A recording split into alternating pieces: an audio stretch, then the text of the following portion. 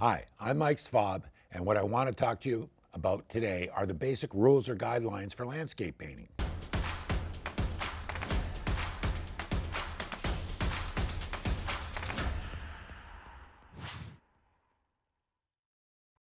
We say rules, we say guidelines. This is a way to make your paintings, if you're painting landscapes, appear like they have more depth. So these are just some of the simple things, but if you follow these, it'll give your paintings a greater sense of depth and it'll help you deal with problems you run into when you're painting.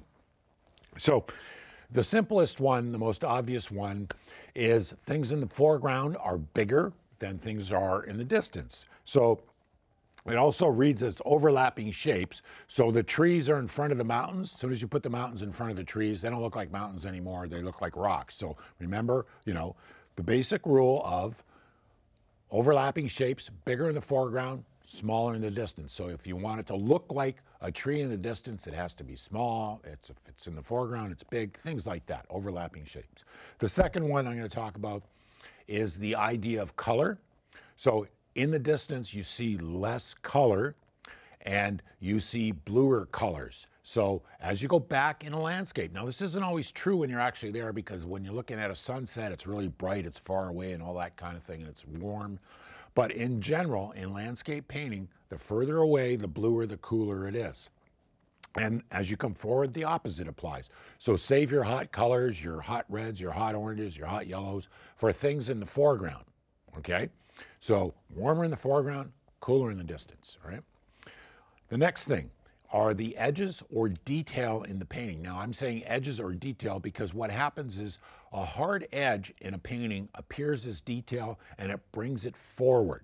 A soft edge appears as if it's further away. So if you want things in the painting to look further away, you give them soft edges. If they're mountains, if they're trees, whatever it is. So it can be with a lot of distance in a painting, or it can be a little bit. If you want the people in the foreground to look closer, all you have to do is put hard edges on them and put the people in the distance a little fuzzier. That makes them appear closer. The other way to think of that is texture. In the foreground, you have texture or more bits of detail. In the distance, you have less detail, okay? Or things tend to soften out. So soften, harder, detail, less detail. Okay, so that's color, that's detail, that's shapes. And what's the last one? Oh, probably perspective. So if you're gonna use perspective, right? Remember perspective lines, vanishing points, things like that. So as things get further away, you get a sense of getting smaller. If you do a river going this way, it's not gonna look like a river because that's not what happens. So you have to be careful about that. The other thing about perspective is as you get into the distance, things sit flat. They don't sit on angles. The water doesn't go like this in the distant shore. It's always flat.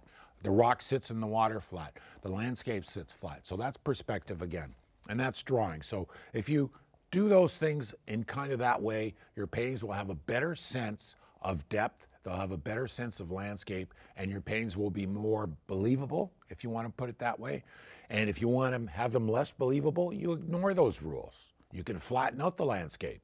You can do different things to make it more interesting or more, I don't know, dynamic, if you want to call it. So, but the trick is to be aware of how it works and to use those things to make your painting the way you want it to be. I hope you found this information useful. Now, I have a handout called How to Fix Your Painting, and you can get it by clicking on the link below. Thank you for watching.